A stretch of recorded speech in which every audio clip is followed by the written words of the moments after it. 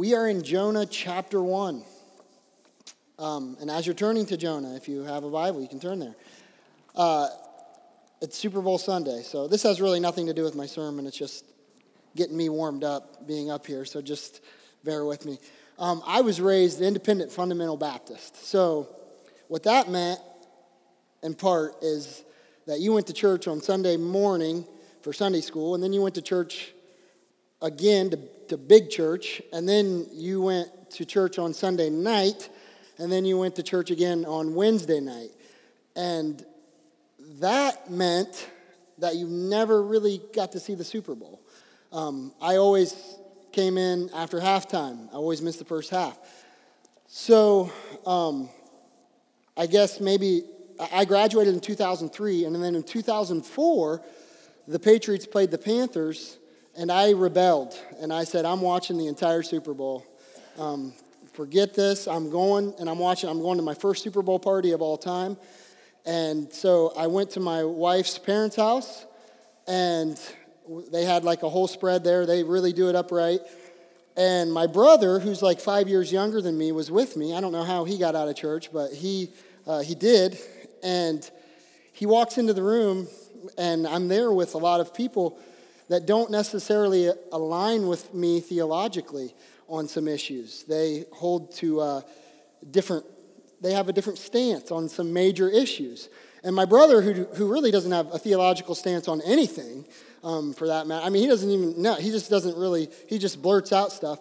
He walks into the room and he says, he looks at one of these other guys and he's like, how do you guys believe that you can lose your salvation? And I'm just like, oh my gosh. And the guy, this is like a deacon at their church and stuff, and he just starts laying out all these reasons, and then at the same time, it's brewing within me, like, I can't just listen to this. So now I'm, combating with this guy about why we can or cannot lose our salvation, and my brother has just, loaded up his plate and, just walks out of the room, and, I'm just left with arguing with this guy. I'm like, man, God, I'm just trying to watch a Super Bowl, and I still was not able to get away from this theological debate. But with that said, I will be watching the Super Bowl tonight, forsaking some of those independent fundamental ways, but I still cling to some of those. But anyway, that's just to get my voice warmed up. Jonah chapter 1, verses 1 through 3. We're only going to cover 3 verses today. I figure if people can write an entire book on 1 verse, then surely I can do a sermon on 3 verses. So we're going to look at Jonah chapter 1, verses 1 through 3. We're going to talk about God's call to Jonah, and then Jonah's flight from God. And we're going to jump right in. Jonah chapter 1, verse 1 says this. Now the word of the Lord came to Jonah, the son of Amittai, saying, God's call to Jonah. God's call to Jonah is really no different than any other calls that he has to prophets in the Old Testament. It's not like it's some special kind of call or anything. This is really how God called and gave his word to these Old Testament prophets. The term, the word of the Lord came to, that's used over 100 times as a way of showing how a prophet was getting what word he was to say, what he was to prophesy about. So that's used quite frequently. And then what follows is instructions on what the prophet should say. And that's what we have here. We don't have anything spectacular. Now, the word of the Lord came to Jonah. That's it. But I don't want to fly over this. So I want to dig into just a little bit on this first verse.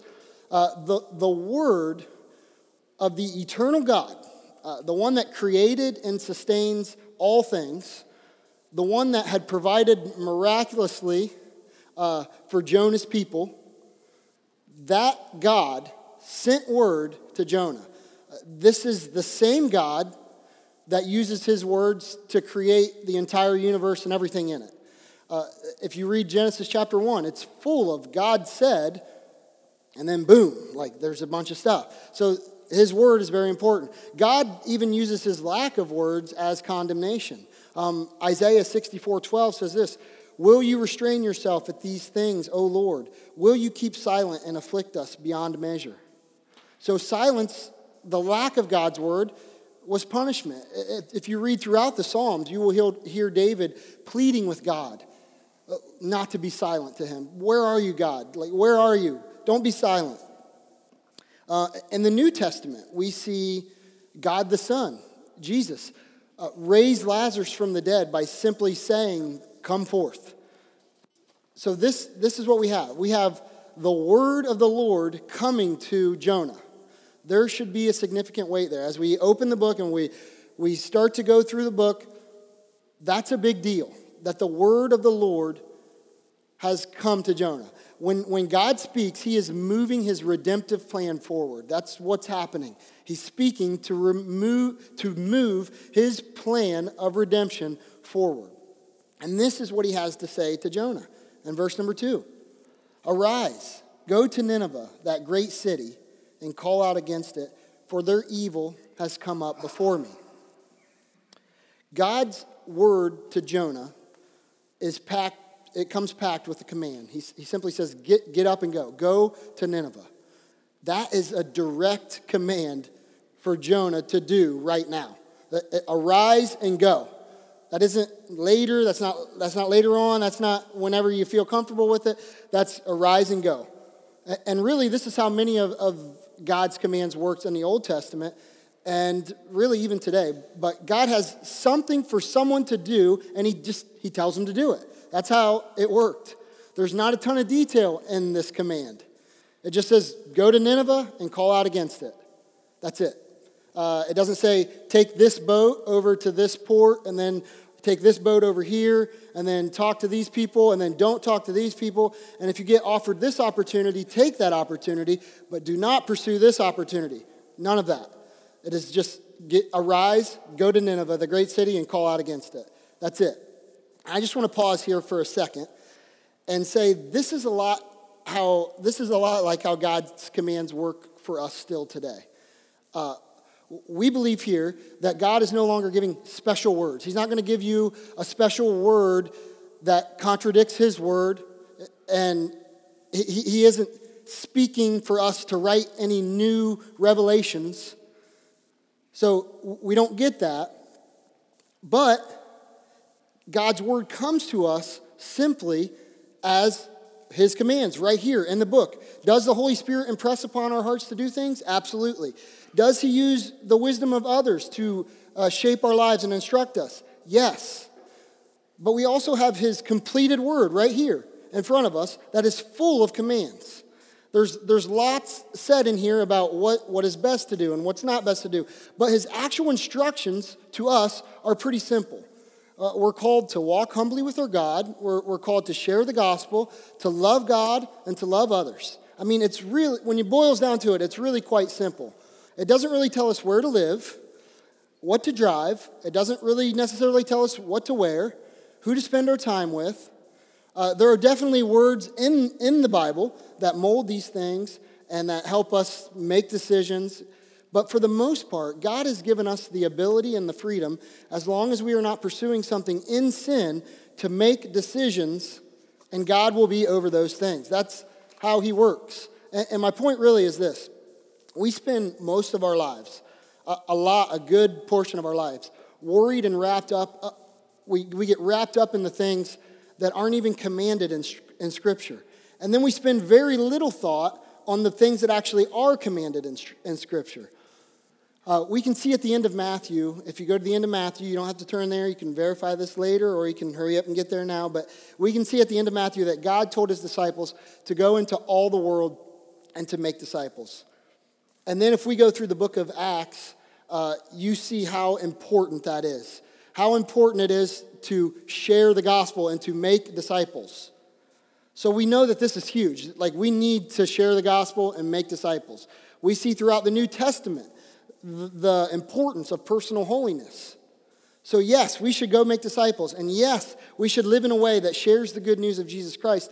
But we seem to get lost in all the other stuff. Like, should I move? Or should I take the job? Or should I eat that? Or should I do that? Or should I go to the Super Bowl party tonight? Or whatever it is. We get wrapped up in all these other things. And don't get me wrong, we have a lot of decisions to make. And we should seek wisdom. And we should really try to make the best decision possible. But we should also follow the simple commands laid out in Scripture. Should we move? I don't know if you should move or not, but how about when you move, will you be able to better make disciples? Am I shaping my life in a way that glorifies God? We spend so much time on the gray areas that we neglect the black and white areas. I remember doing this in the youth group. I made this whole list of like, here's God's commands. And then here's like a list of stuff that's like, I don't really know. And like, if you look at the list, it's like we spend all of our efforts worrying about the list that's like, I don't really know. God gives us the freedom to do those things. And my point is, follow God's simple commands. Live to glorify Him. Share the gospel. Make disciples. And then just make some decisions. Seek wisdom, yes, absolutely. But don't spend your life worrying about the other stuff. So I think sometimes when we read Jonah, we're like, man, this isn't really relatable to us because Jonah, he had this, God just blatantly told him what to do, and he doesn't do it. And I feel like if I was in that situation, I would probably do it. And it's easy for us to jump on Jonah. Like, it's all right there for you, Jonah. Just do it. Get up and go to Nineveh. God just told you to do it. But then we live our lives in a way that we are just paralyzed with indecision. And all the meanwhile, we're not following the basic commands that God has commanded us to do. So that was just a pause to go there. Now, let's get back to our text. Back to Jonah. God tells Jonah, arise and go. Not a lot of detail. Just go do this. Go tell Nineveh that their evil has come up before me. That right there tells us quite a bit about Nineveh. They are so evil that God has taken note of this. And I want us to get a hold of that too, because we tend to romanticize Scripture in our hearts. Like, we think, these guys are just bad guys, and they have soft hearts, and they probably are well-meaning, but they just keep making stupid decisions. And we romanticize these things. And we start thinking like, man, if I was Jonah, I would have gone to the Ninevites because I'm really drawn to people that aren't churchy. And that's really sweet and all, but like the Ninevites were more than just not churchy. They're more than that. It's not just like, they're the guy that just doesn't want to go to church and rebel a little bit. They're the guys that want to go to the Super Bowl parties and not go to Sunday night church. No, the Ninevites are more than that. I'm going to read again. I read this last time we went over the overview of Jonah. I'm going to read it again. This is a description of Nineveh in Nahum chapter 3, verses 1 through 3. It says this: Woe to the bloody city, all full of lies and plunder, no end to the prey, the crack of the whip and rumble of the wheel, galloping horse and bounding chariot, horsemen charging, flashing sword and glittering spear, host of slain, dead bodies without end. They stumble over bodies. That's gross. Nineveh is not like a rehab place where everybody's just trying to get better. That's not what Nineveh is. The Ninevites are not the guys that keep messing up and are like, man, I really want to get better. They are evil, wicked people. Do not romanticize this in your mind. Think rapists, abusers, murderers. Terrible, awful things are happening in Nineveh. And Jonah is instructed to go there and cry out against their evil. So before we posture our hearts like, man, if God told me to do that, that's exactly what I would do because I love people that are outcast. Before we do that, let us be reminded that God has instructed us the same thing. He has instructed us to go and share the gospel, to make disciples. We can actually share the gospel with people that we like and that like us. Jonah is going into Nineveh where there are dead bodies. People are apparently tripping over dead bodies. I mean, this is a nasty place. So God's call to Jonah is to go to Nineveh and tell them that they have sinned against me. They have sinned against a holy God. This leads us to our next point. So we got God's call to Jonah, and now we look at Jonah's flight from God in verse number 3. It says this: But Jonah rose to flee to Tarshish from the presence of the Lord. he went down to Joppa and found a ship going to Tarshish. So he paid the fare and went down into it to go with them to Tarshish, away from the presence of the Lord. The Ninevites are evil. We've established that. The city is full of wickedness. Seriously, I mean, imagine this. It would be a scary place to go and say, you guys are evil and you need to repent. I would just really struggle with that. That would be very difficult. However, I am in no way defending Jonah.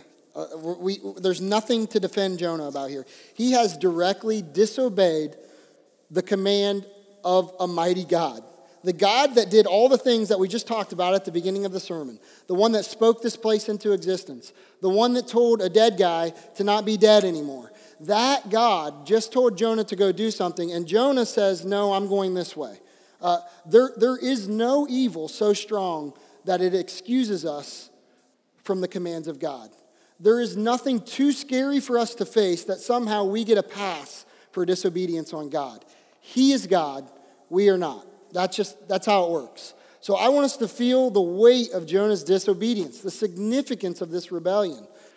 These are some quotes from Jonah's contemporaries. These are some other prophets from the Old Testament. Amos chapter 3, verse 8. The lion has roared. Who will not fear? The Lord God has spoken. Who can but prophesy? Jeremiah 20, verse 9. If I say I will not mention him or speak any more in his name, there is in my heart as it were a burning fire shut up in my bones, and I am weary from holding it in, and I cannot. So these are other prophets, and they're saying they cannot help but prophesy whatever God is telling them to prophesy. So Jonah has to suppress all of this. He has to sear his conscience and run in the complete opposite direction away from the presence of the Lord. He's running away from the presence of the Lord.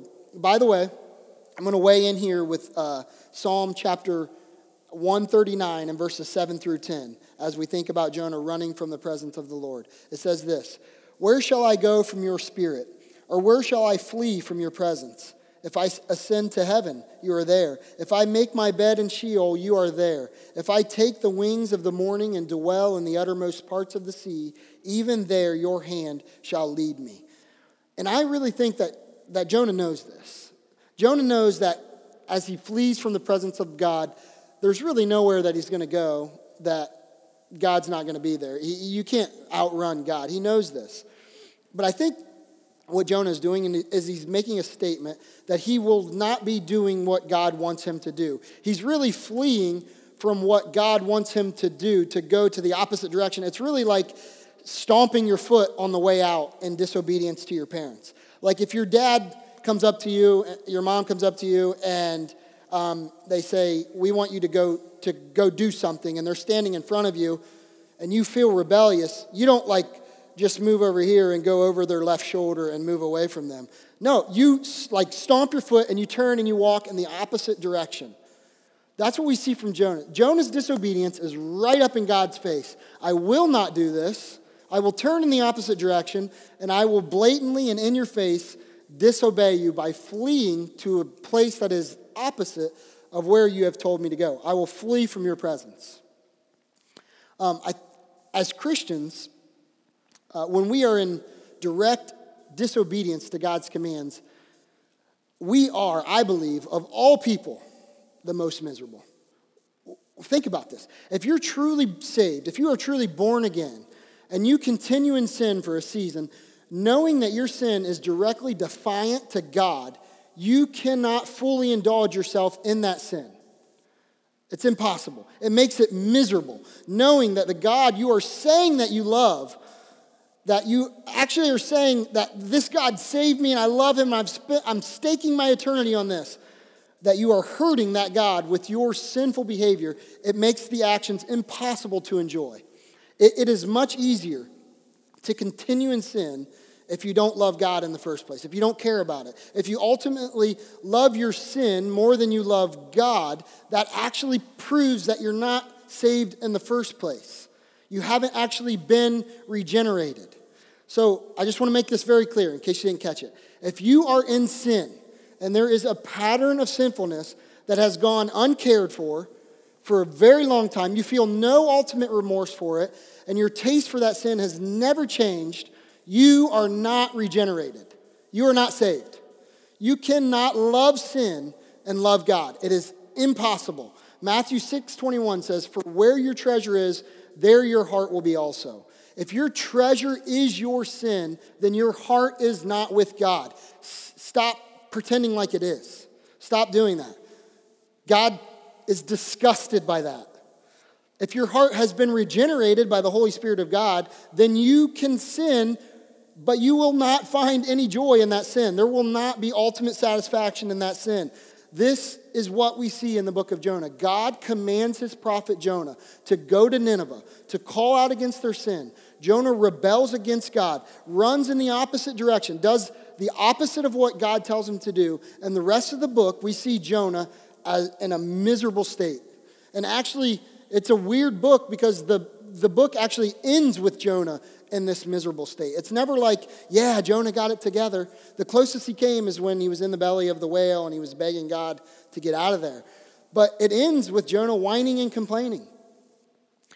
This is a picture of a Christian that tries to live in rebellion to God. It is miserable. If you are enjoying your sin, please check your soul. Check your soul, because there's no way that you can love your sin and love God. It is an impossibility.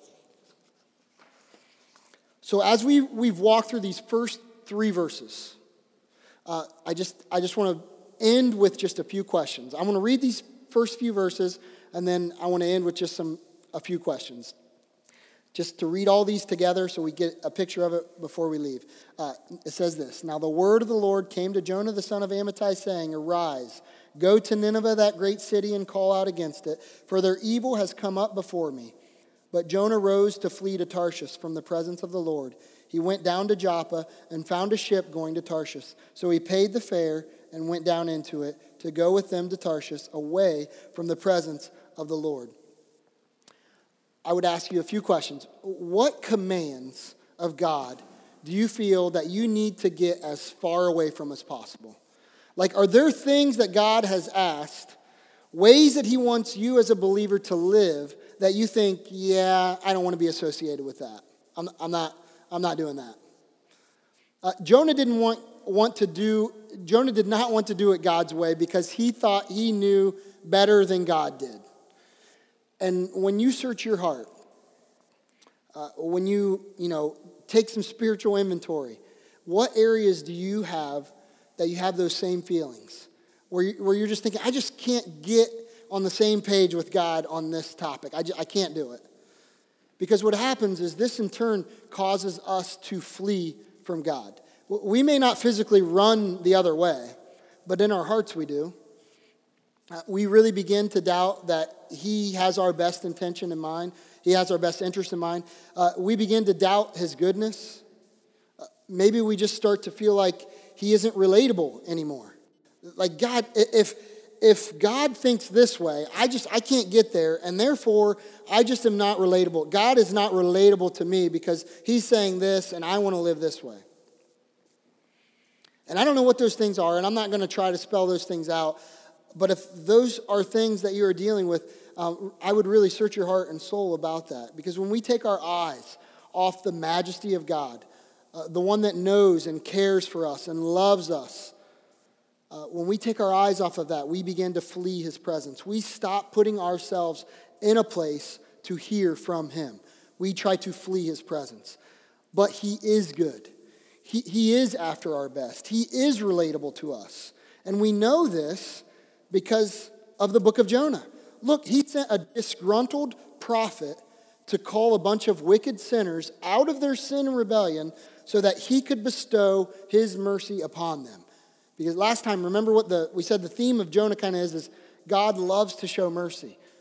We know that God is relatable. We know that he is for us. He just sent a whiny, disgruntled, grumpy prophet to tell a bunch of wicked murderers to repent so that he could bestow mercy upon them. So we know he is good. And later, after Jonah would come, God would ultimately send a better version of Jonah. He would send his own son, Jesus, to not only call us out on our sin and wickedness, but to actually take on the penalty of that sin on a cross, absorbing the wrath of God toward us sinners. The true prophet, the true and better Jonah, Jesus, would be commanded by God the Father to go.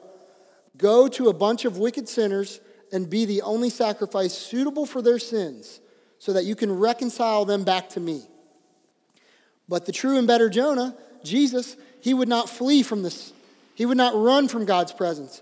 He instead would go. He would bear the cross. He would go to Calvary. He would take on the sin and the wrath of God. He would take on our sins and the wrath of God to pay the price that we are unable to pay. So when we're tempted to flee from his presence, remember, he is the better Jonah. He proved his goodness for us. He proved his love for us. He has a long track record of mercy to undeserving sinners. And that's you and that's me. And he has proved that. And if you're here and you're not a believer, or if you're here and you're trying to convince yourself that you are a Christian, but yet you're in the midst of enjoying your sin with no plan or desire to call on God to save you, I want to remind you, like Jonah did the Ninevites, God will not ignore your sin. It will be paid for. It will overthrow you. Repent and believe, I beg of you. Let's pray. God, I just pray that as we really just go over 3 verses today, that something from your word would nestle down into the hearts and the conscience of us and would chip away at believers, that this would be just a pebble in their shoe, that they would be transformed more into your image, that they would confess sin, that we would flee from sin and not your presence. We would flee to your presence and away from sin. But God, I really pray that if there is others in here that are not saved, or people in here that are really struggling with if they are saved or not, that they would really take a spiritual inventory, that they would examine their hearts and their souls. And God, if they love their sin, I pray that you would make it just utterly disgusting to them. Make their sin feel like poison to them and shake them out of their slumber and wake them that they may be saved this morning.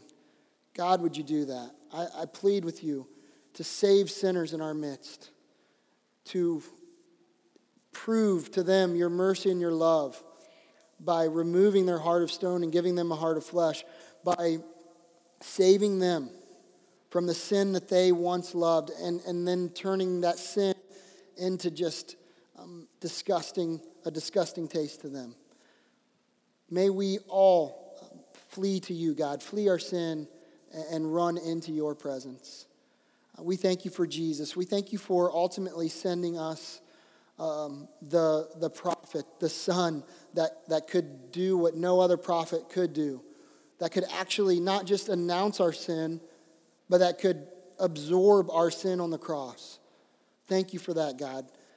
I pray that we would get a hold of that we would be awe-inspired by that our lives would be changed by that fact. We love you. We thank you. We just pray that you would bless the remainder of our time together, and we give you the praise for it. In Jesus' name, amen.